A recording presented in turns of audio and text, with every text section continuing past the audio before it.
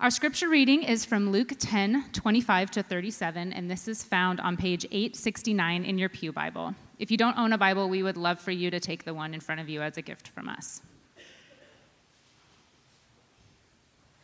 And behold, a lawyer stood up to put him to the test, saying, "Teacher, what shall I do to inherit eternal life?" He said to him, "What is written in the law? How do you read it?"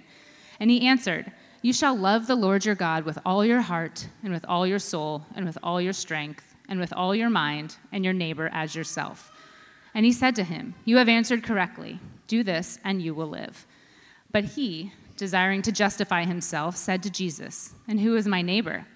Jesus replied, "A man was going down from Jerusalem to Jericho, and he fell among robbers, who stripped him and beat him and departed, leaving him half dead. Now by chance a priest was going down that road, and when he saw him, he passed by on the other side. So likewise a Levite, when he came to the place and saw him, passed by on the other side. But a Samaritan, as he journeyed, came to where he was, and when he saw him, he had compassion. He went to him and bound up his wounds, pouring on oil and wine. Then he set him on his own animal and brought him to an inn and took care of him. And the next day he took out 2 denarii, and he gave them to the innkeeper, saying, 'Take care of him, and whatever more you spend, I will repay you when I come back.' Which of these 3 do you think proved to be a neighbor to the man who fell among the robbers?" He said, "The one who showed him mercy." And Jesus said to him, "You go and do likewise." This is the word of the Lord.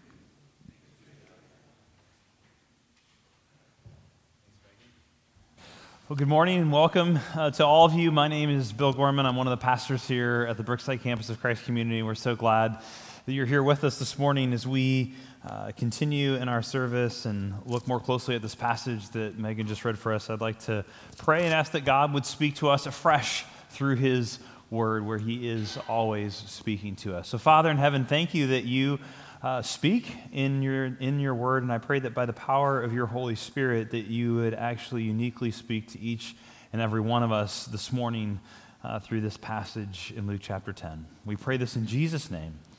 Amen.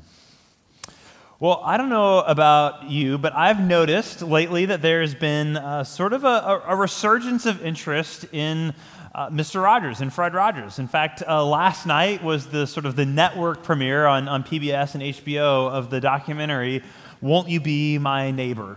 And when that documentary was in the theaters, it grossed over $22 million, making it one of the top 15 grossing documentaries in history.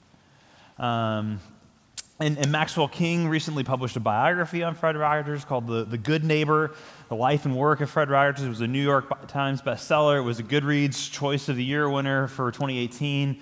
But Fred Rogers, he passed away back in 2003, so like a decade and a half ago. So it's not as though, he's just passed away. That's why everybody's writing about him, studying him. Why in this moment? Well, I think one media commentator and journalist captured it well. He describing his experience of watching the documentary, "Won't You Be My Neighbor?" He said, "When I watched it, I realized how incredibly unneighborly this country had become. When I watched it, I realized how incredibly unneighborly this country had become." And I wonder if you've felt that in your day-to-day interactions. I'm sure you felt it on your social media feed, that as a country, as a city, as neighborhoods, that we've never been in a place where we've needed good neighbors, desperately needed good neighbors more. And Jesus makes it abundantly clear in this passage in Luke chapter 10 that we just heard read that we cannot follow him without being a good neighbor. If you're going to embrace the life that Jesus offers, receive the new life that he promises, being a good neighbor is not an option. But who is my neighbor? And what really is at the heart of neighboring? These are questions that we are still asking 2,000 years later, and brilliant Jesus' teaching is still deeply relevant and deeply challenging to us even here so many years later. Because Jesus shows us through this story, he tells us the heart of being a good neighbor isn't just being friendly. It's not just a matter of being civil in conversation or being nice to someone across the street. It's certainly not less than those things. But the heart of being a good neighbor, what we see in this passage, is a consistent, persistent pattern of giving yourself away. So you cannot follow Jesus on Monday without being a good neighbor. And neighbors, they give themselves away. Neighbors give themselves away on Monday. Now, if you are newer with us, we are in the middle of a teaching series called Church for Monday.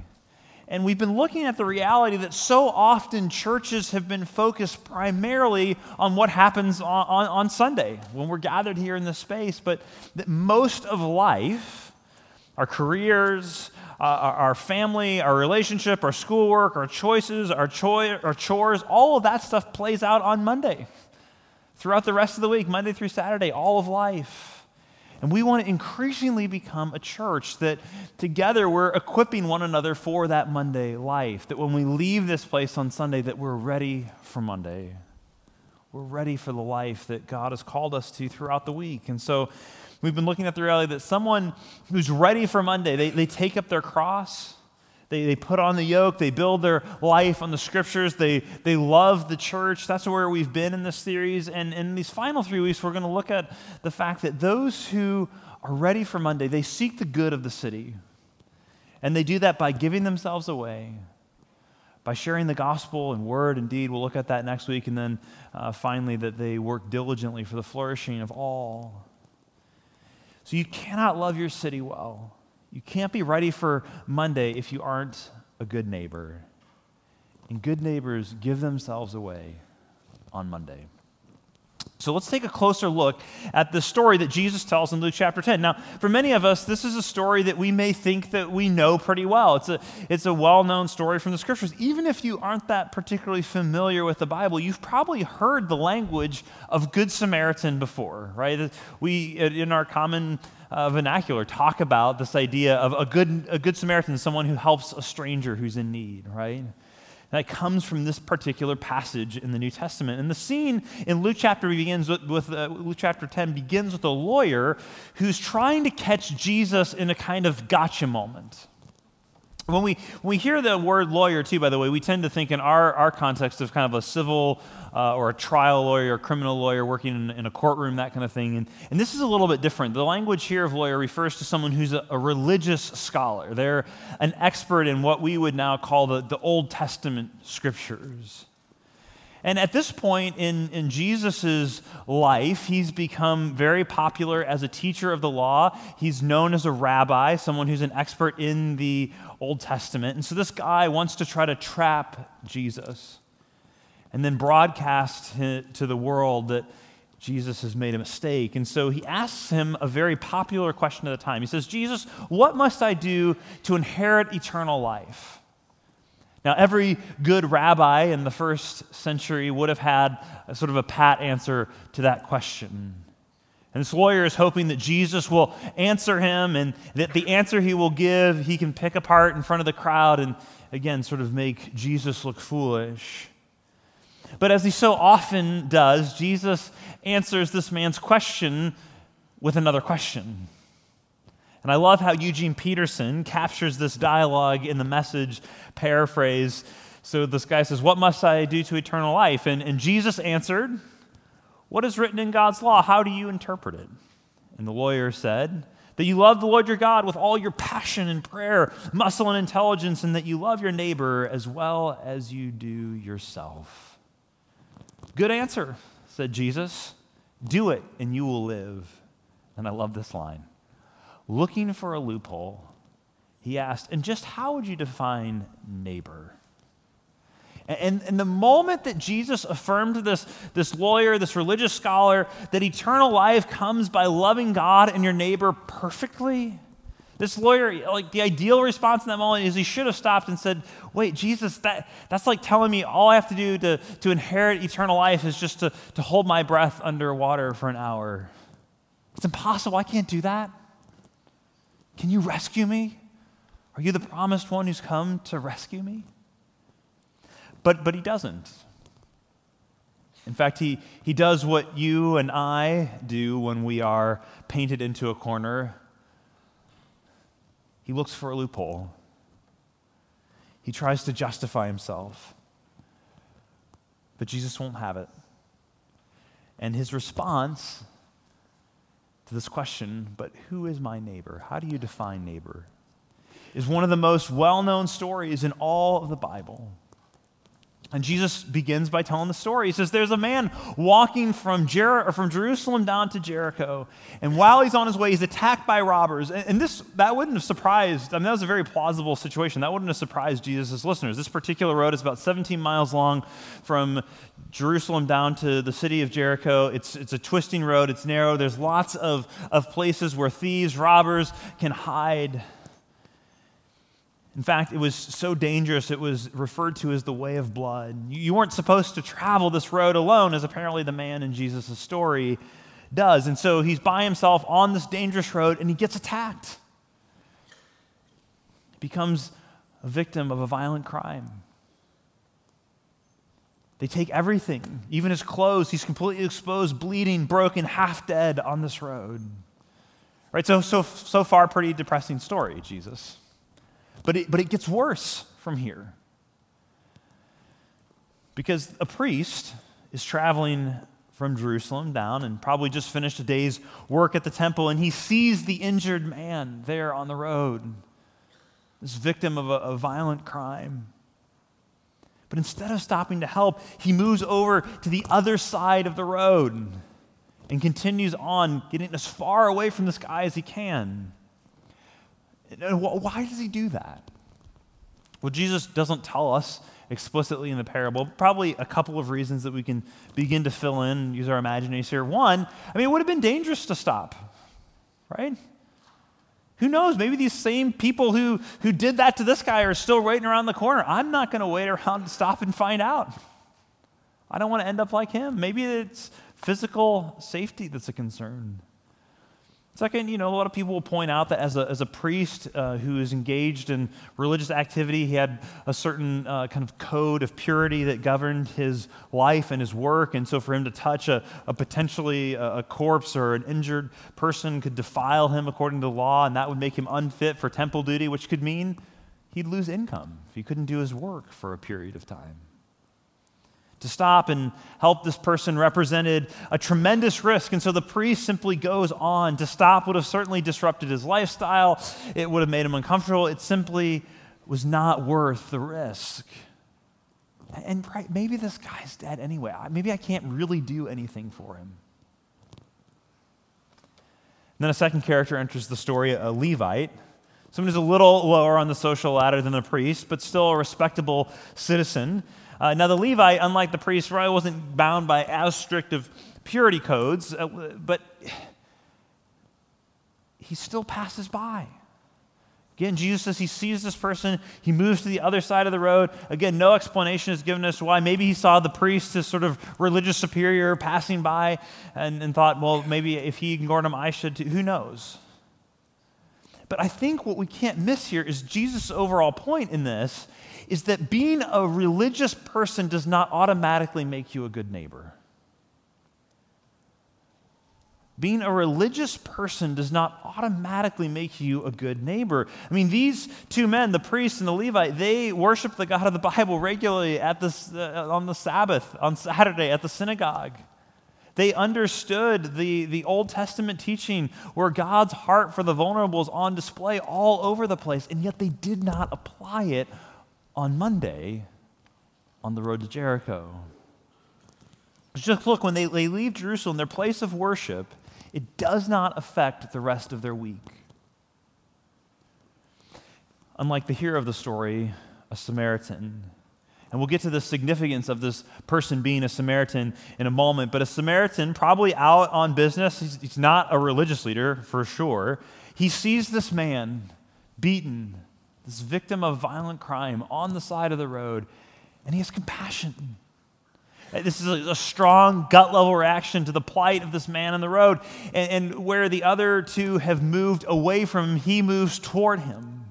And he binds up his wounds with oil and wine. He puts him on the back of his own animal, walks beside him, takes him to an inn. He stays with him overnight there. And in the morning, he pays the innkeeper 2 days' worth of wages, and also basically says, here's my Visa card, take this, and anything else he needs, charge it to this. I'll come back, I'll pay you everything to take care of this man. And then that's the end of the story. And Jesus looks this lawyer dead in the eye. And he says to him, which of these three was a neighbor to the man? And notice that the lawyer, he can't even bring himself to say the Samaritan. He says the one who showed him compassion. And Jesus says, go and do likewise. Go and do likewise. Now, there's a lot going on in Jesus' answer in that story that he tells, but I want us to notice right off the bat that Jesus does not tell us a story about Sunday. He doesn't tell us a story about a religious moment. In fact, as we already saw, that the bad guys, right, in this story are almost too preoccupied with Sunday, or in their case, with Saturday, with the Sabbath. But Jesus answers this question with a story about Monday, with the story of traveling along the road, and how people in their everyday lives can be good neighbors or not. You see, we cannot follow Jesus on Monday without being good neighbors. And good neighbors, they give themselves away. So what do we see in this Samaritan that exemplifies this posture of being willing to give himself away? What do we learn from him, from Jesus' teaching in the story? Well, the first thing we see is that neighbors give away their preference. Neighbors give away their preference. Let me explain what I mean. Jesus, in this parable, for a Jewish audience, makes their enemy the hero. And he makes their heroes the bad guys. And this is a hard point for us to feel the force of in this moment, because we're so far away from the very real, deep hatred that Jews had for Samaritans. There's a lot of history between these two groups of people, but essentially the Jewish people thought of them as traitors, as heretics, almost like a cultic group. They were untrustworthy, unclean. To associate with a Samaritan was to be worse than associating with an unclean Gentile. That's how much the Jews hated these people. In fact, to call someone a Samaritan was like the worst possible insult that you could give to someone. In fact, in John chapter 8, someone who's trying to call Jesus kind of the worst thing they can think of, they call him a Samaritan. They were that despised. If Jesus were telling this story to you personally, he would pick that one person or group of people who you, if they moved into your neighborhood, bought the house next door, that you would want to put your house in the market the next day. And he would tell you that person is the good neighbor. Now, I almost titled this point, Neighbors Give Away Their Prejudice. But I think that gets us off the hook too easy, right? Because only other people are prejudiced. I'm not prejudiced. Right? We just prefer not to live next door to those people. Or we would just rather not be stuck on a plane next to that person. Or we would just rather not, we just prefer not to have those people over to our house for dinner.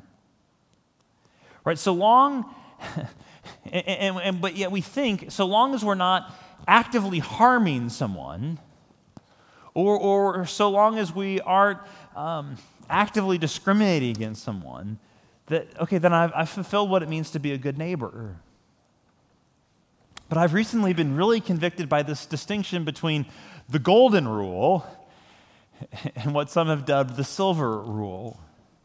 And how so often as Christians, we don't actually live up to the golden rule. We live more by the silver rule. The silver rule is this: do not do unto others as you wouldn't have them do unto you.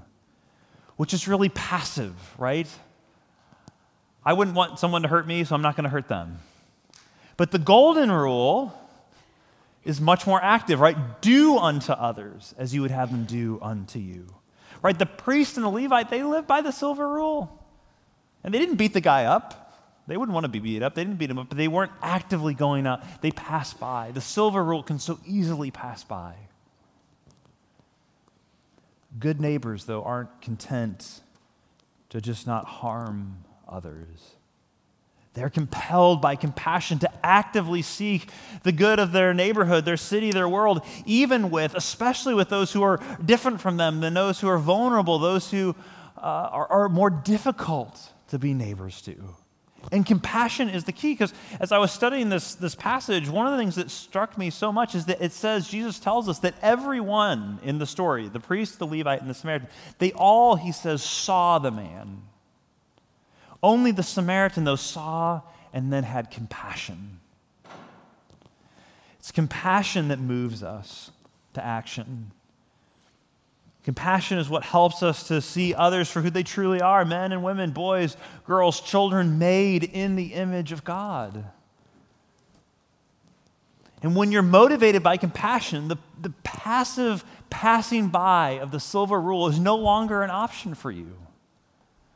Right? When you're motivated by compassion, that silver rule is replaced by the active going over to help of the golden rule, doing unto others as you would have them do unto you.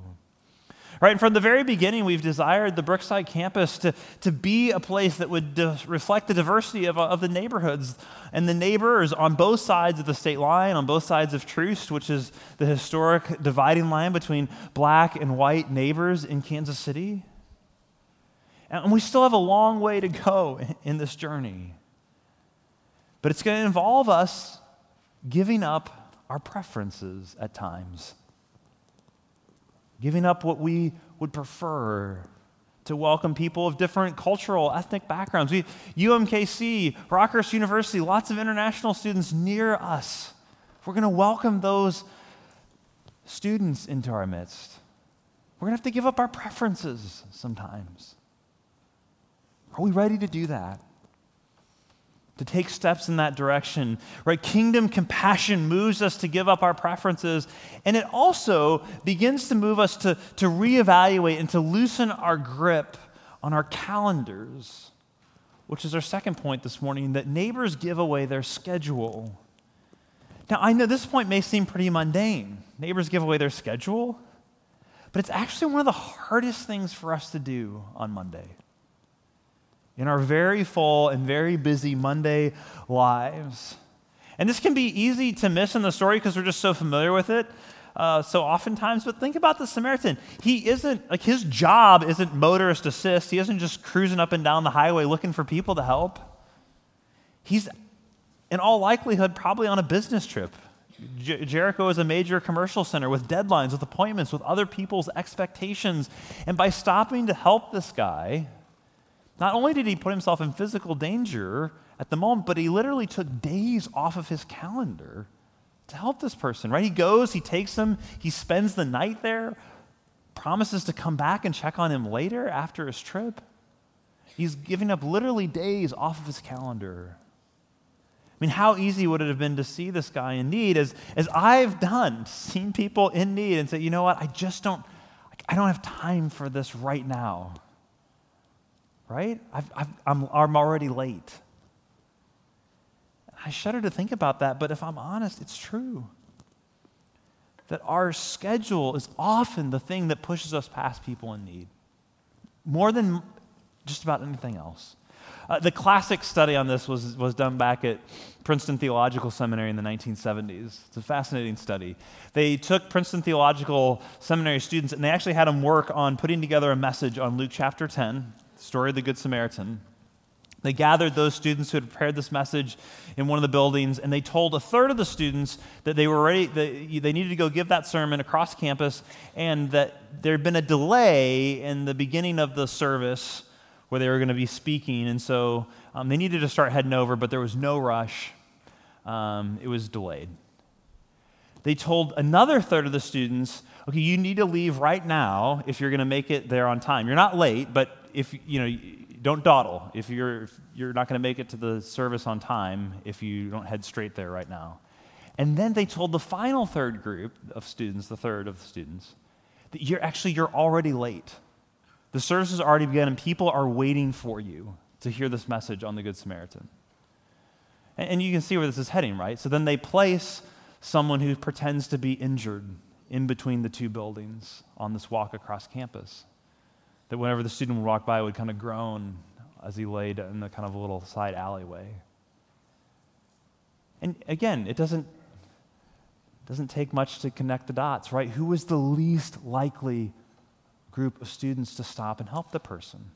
the one we're told you are already late to preach a sermon on the Good Samaritan. But we would feel that, right? You feel that pressure. I can't stop. People are waiting for me. I'm already late. And this is back in the 1970s. One of the researchers concluded this observation that ethics becomes a luxury as the speed of our daily lives increase. Ethics become a luxury as the speed of our daily lives increase. Again, he wrote that in 1973. Nobody had a smartphone, a laptop, the internet. Not that people weren't busy back then, but my point is 45 years later or so, has the pace of life slowed down? No, it's only increased. Giving away your schedule might mean not finishing your emails so that you can help a coworker with a project that you're probably not going to get any credit for. It might mean leaving dirty dishes in the sink overnight or leaving the lawn unmowed so that you can stop and build a pillow fort with your kids. It might mean adding a weekly mentoring or tutoring appointment with a child at a local school to your calendar. Maybe this week, ask God to show you where you already have margin in your schedule to be a good neighbor, spaces where you can give yourself away, even when it's not convenient. Where can we give away our time for the sake of our neighbor? So good neighbors, they give away their preference. They give away their preference for comfort, for safety. They give away their schedules. They also give away their money. This is so clear in the parable. Think about this, because you could tell this story is just as effective emotionally without ever mentioning. A guy gets hurt, a Samaritan goes to help him, leaves him there, end of story. And it's still a pretty good neighbor, right? But Jesus doesn't do that. He goes out of his way to show the financial generosity of the Good Samaritan and all that is required to be a good neighbor. First, he mentions all the materials that this guy needs to bind up the wounds of the injured man. The oil, the wine, the bandages, all that stuff was really expensive in the ancient world.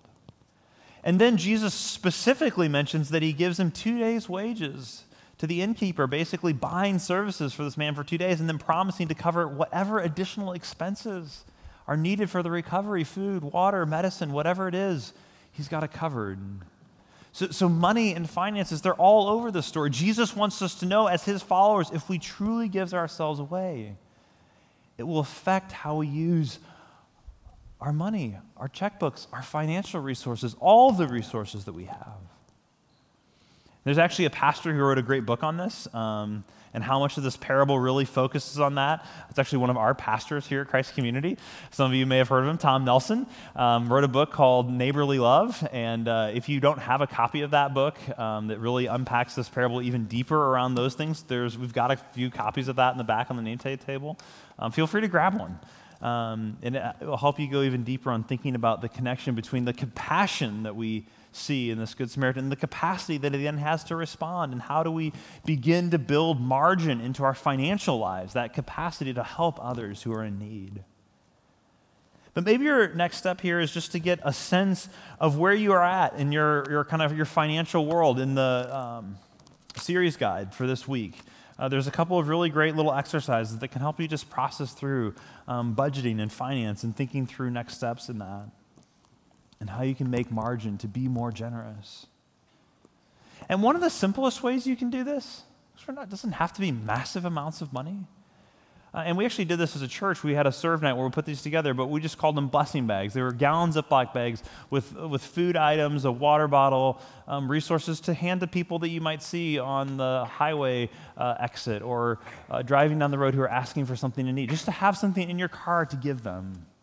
Here's another thing. It's really cold right now, right? Maybe buy a couple of pairs of gloves, hats, a few scarves. Just keep them in a bin in your back seat. And when you see someone in need, you have something to give.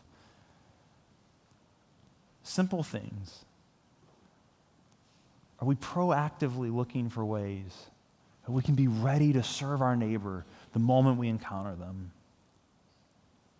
Let's take time this week to ask for God's help in creating margin in our lives for that kind of generosity. Are we preparing now to be able to love our neighbors when they need it? Now, as we've done a number of times in this series, as we wrap up, I want to show you a video of how this is actually working itself out in someone's life on Monday.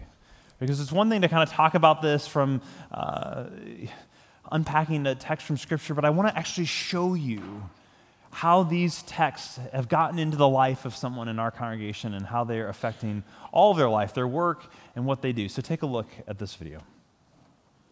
I'm Steve Brown, and we have been part of Christ Community for over 30 years. About 6 years ago, a good buddy of mine, John Emanuels, he and his partner had asked me if I'd be willing to come over and help set up a company for them. I had no idea how to do that, but we jumped in together right after the holidays, and 6 months later, in July of 2013, launched an entity called Axiom Property Management. The thought of starting this wasn't just so much for what it needed to be from an economic engine, which it is, but to do it in a way that would be God-honoring, and to have an opportunity to impact the residents, which the properties that we own, and the associates that work for us. Yeah, I think if you had asked me 7 years ago who to pray for at work, I might have struggled thinking through who to pray for. Well, I can rattle off a list of 40 people now that we get together once a month and pray for our associates. The properties that we take over they're older, they've been neglected often by the owners. So all that, I think, is part of just peeling back some of the darkness too, just in the sense of taking a property that is neglected and making it better, so that the community around that property also sees a little bit of God light as well. Last spring, I was over here, and we had a young high school student commit suicide. And when I left the property, I just thought, man, there's just a lot of darkness here. And I didn't know where, I knew we had a campus in Shawnee, and so I reached out to the campus pastor and just wanted to know if there's any way that there could be some partnership, and then took a drive to look at the campuses the properties that we own in the Shawnee area, and just to dream a little bit about what that partnership could look like. From that, we made a decision for the summer to do several cookouts. We felt that this would be a great way to make a difference at the property, would be to, let's just serve some meals. There's no agenda, there's nothing other than we're going to set up and serve for you, and have a chance for you to get to know us, and for Christ Community to come onto the property and begin to develop some relationships. Again, you look at the Shawnee area and you drive where we're at, I mean, there's some, you wouldn't perceive that there's needs around here. And yet, behind these walls, there's lots of needs. And then now, as we've come to the point of you deciding that we're going to have a physical facility for Christ Community in the area, it's just a stone's throw from where the property's at. So it just was, to me, just a God moment in terms of that call. What you had to share is like, here we go. I don't think that's just by happen chance. I'm sure God had a plan in directing hearts and minds in a certain way.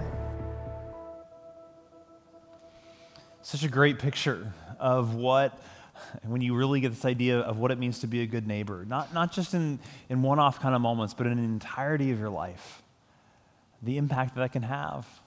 Steve's at our Leawood campus. It intersects with our Shawnee, Michigan campus as we're seeking to serve and seek the good of our whole city in Kansas City.